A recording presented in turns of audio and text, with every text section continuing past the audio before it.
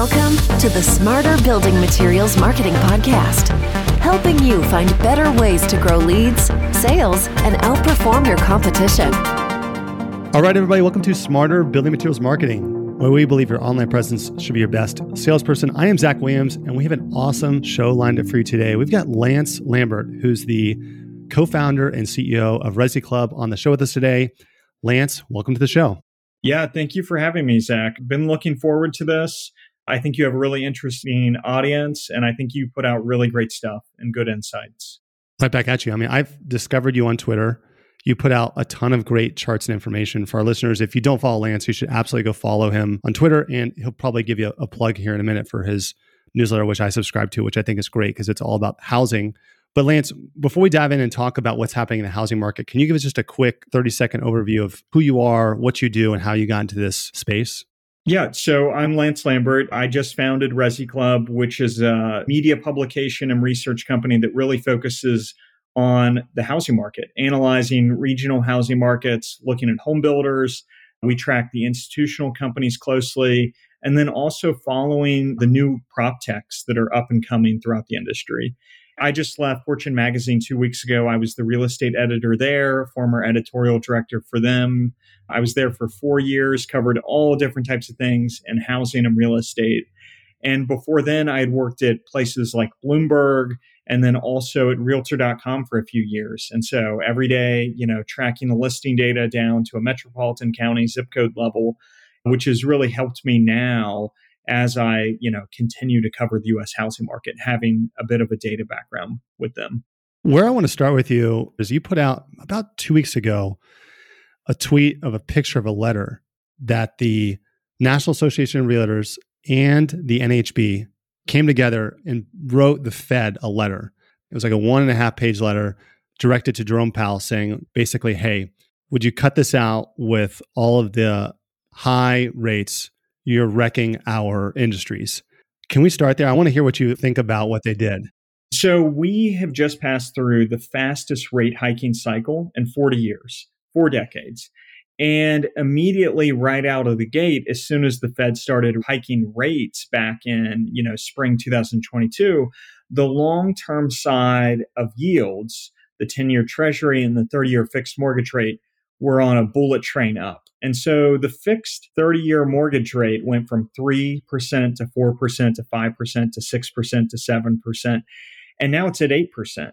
And the whole time up, the industry assumed once the Fed had gotten to its top rate on the effective federal funds rate, that the long-term rates and the long-term yields, like the mortgage rates, would begin to roll over.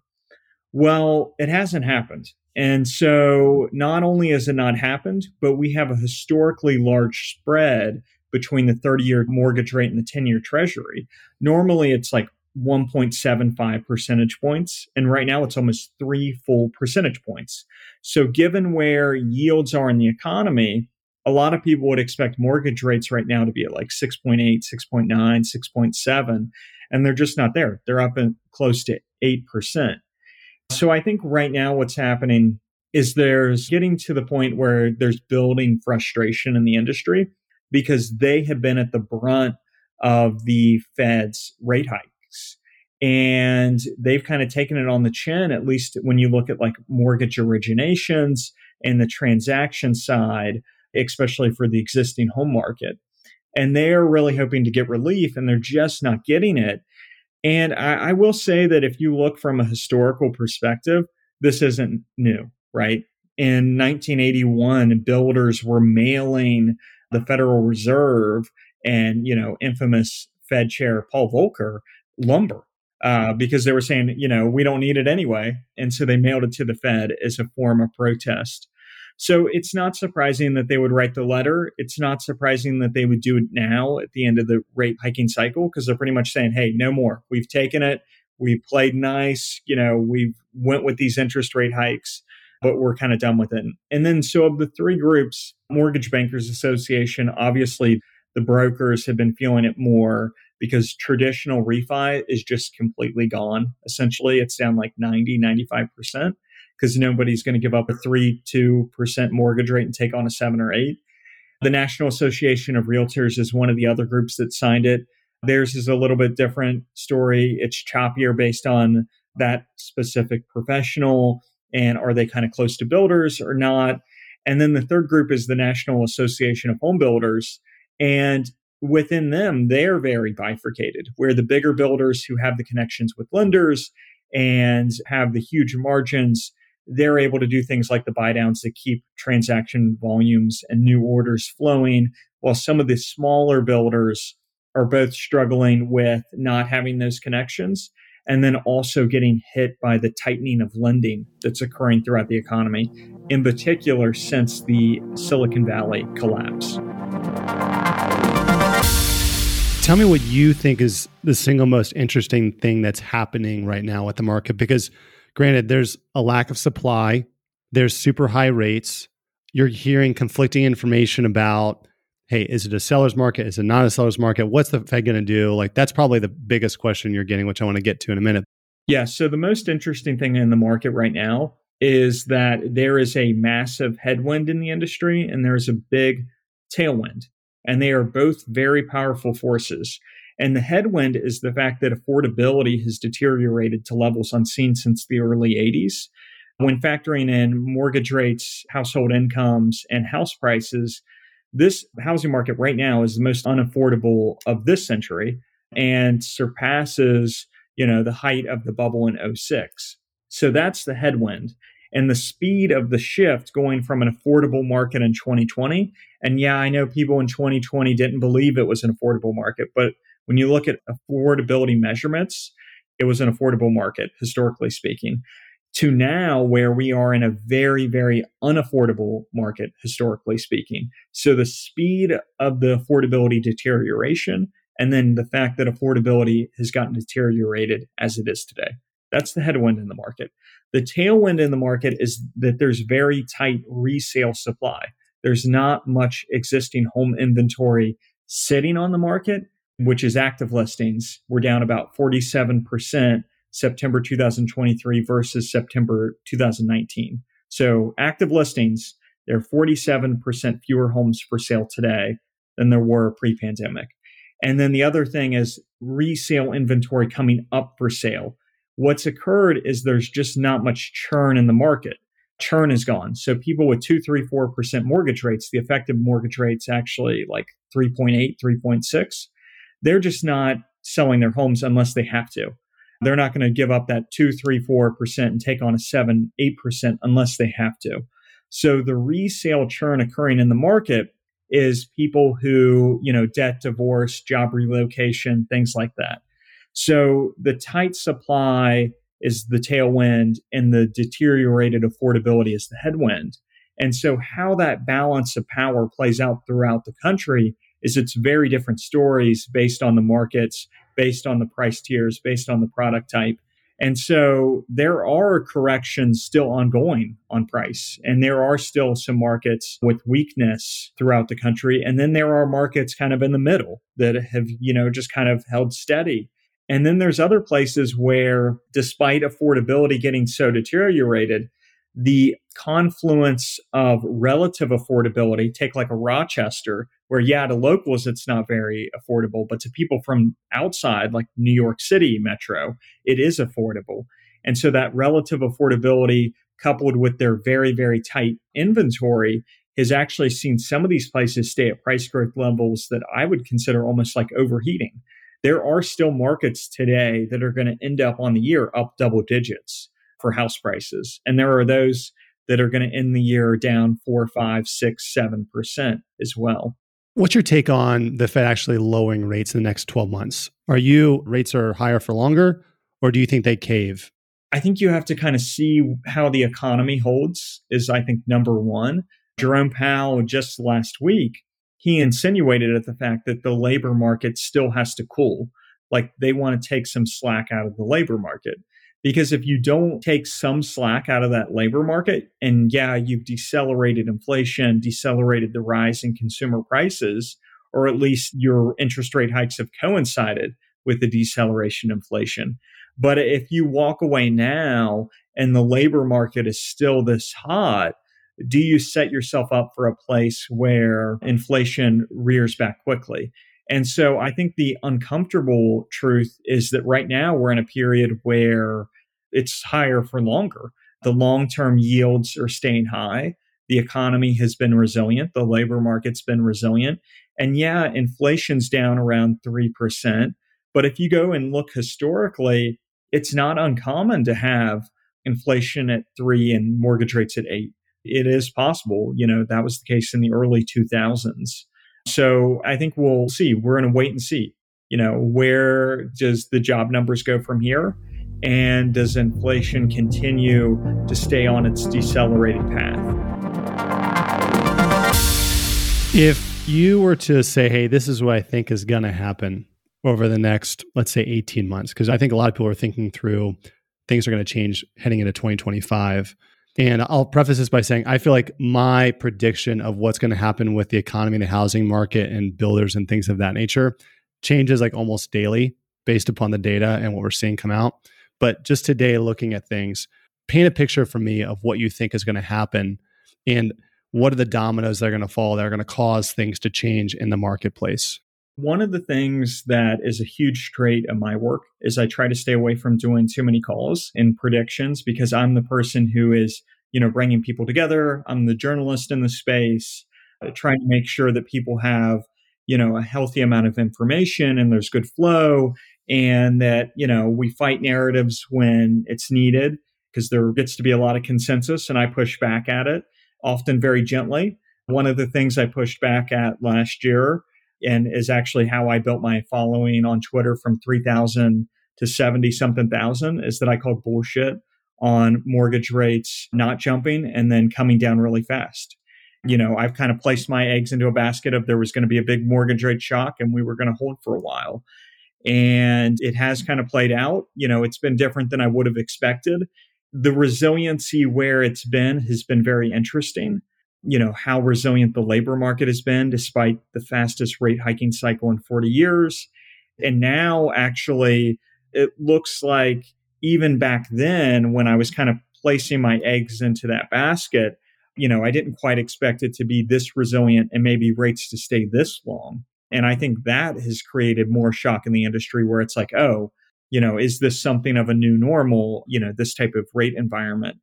But I think some of the things the industry did wrong last year is that as rates were going from 4, 5, 6 up, there was this belief that, oh, this is very temporary, right? When we went from 3% to 4% to 5%, I remember people then in the industry being like, oh, this is very temporary. We're not going to be here that long. Fed's just got to get inflation moving down. And then we went 5, 6, 7, and then now 8. And I think the truth is, had consumers known everything they knew today, a year and a half ago or a year ago, there would have been more transaction churn and more activity occurring over the past year. And I do have a few predictions here. One thing that I think is probably going to be true is that there will still be some corrections in the housing market down to a regional level and then sub-market level. A lot of people like to talk about how this is the 1980s housing market and, the 80s housing market, of course, never saw nominal prices decline in a big way. And so there was steady growth up. But if you dig under it, what was true was that at any one given time throughout the 80s, about 15-20% of markets saw falling home prices. It was just on a rolling basis, kind of rolling through the country. And there was some different regional busts and things that occurred. And so if we are moving out of this 20-year period where house price growth has been very national throughout the country, and we're moving back to, more of the historical norm, which is more bifurcation, then I think we would expect more pricing bifurcation heading forward.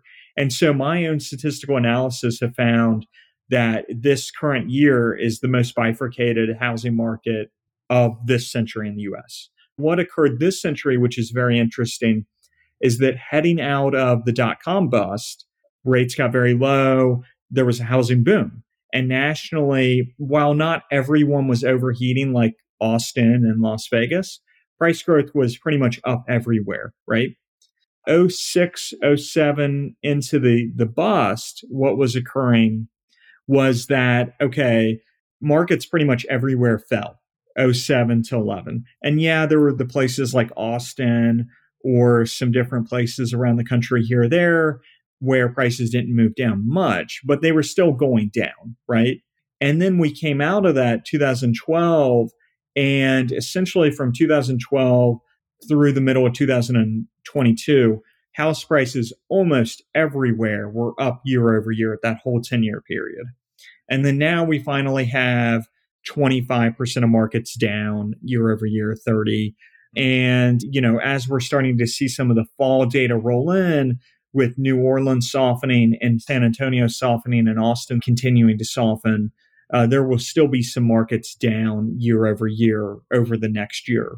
And it's very possible over the coming years, there could still be some rolling basis of declines because affordability is so strained that some markets cyclically could roll over even if the national market continues to push upward. And so what I'm getting to is if there's not going to be a big release down on affordability, like prices have held firm nationally, despite us getting to this levels, then it kind of leaves room for that regional, different regions hitting air pockets, right? And something triggering things to roll over, whether it be just enough supply comes into the market. Maybe there's a regional type of situation where the economy and one pocket of the country starts to lose steam quickly while the national market holds firm and the bond yield status high, mortgage rate status high. Then some of those markets could have rolling overs and corrections. You mentioned a minute ago that one of the things you're looking at is housing affordability, and that's one data point that a lot of people aren't talking about. What are some other data points, Lance, that you're looking at that people are not considering when they're assessing the current market and the climate of where things are headed? I think one very good thing to look at is builder margins and margins throughout not just home builders, but the companies that play along with them.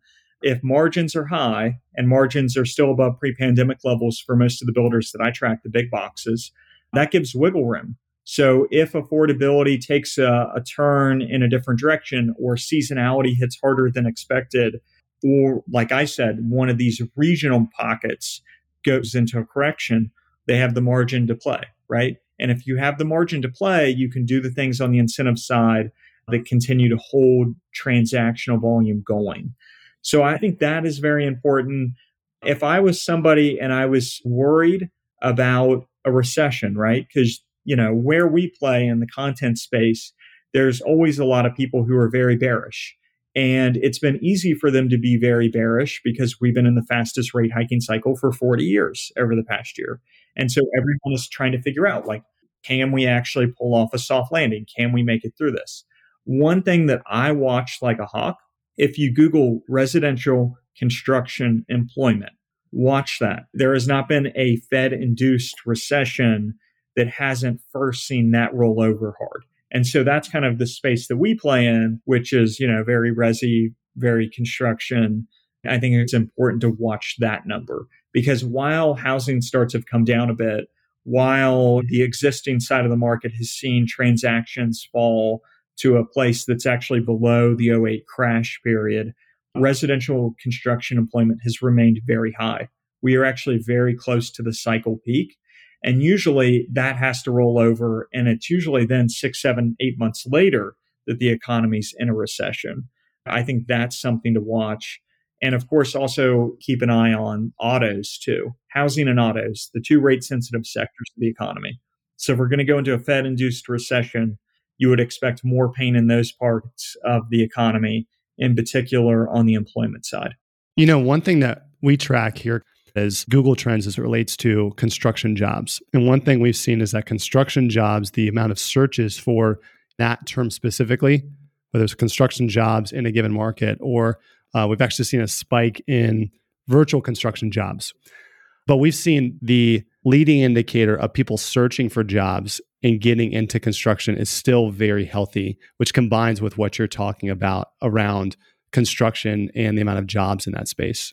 Yeah, we continue to see resilience in construction employment.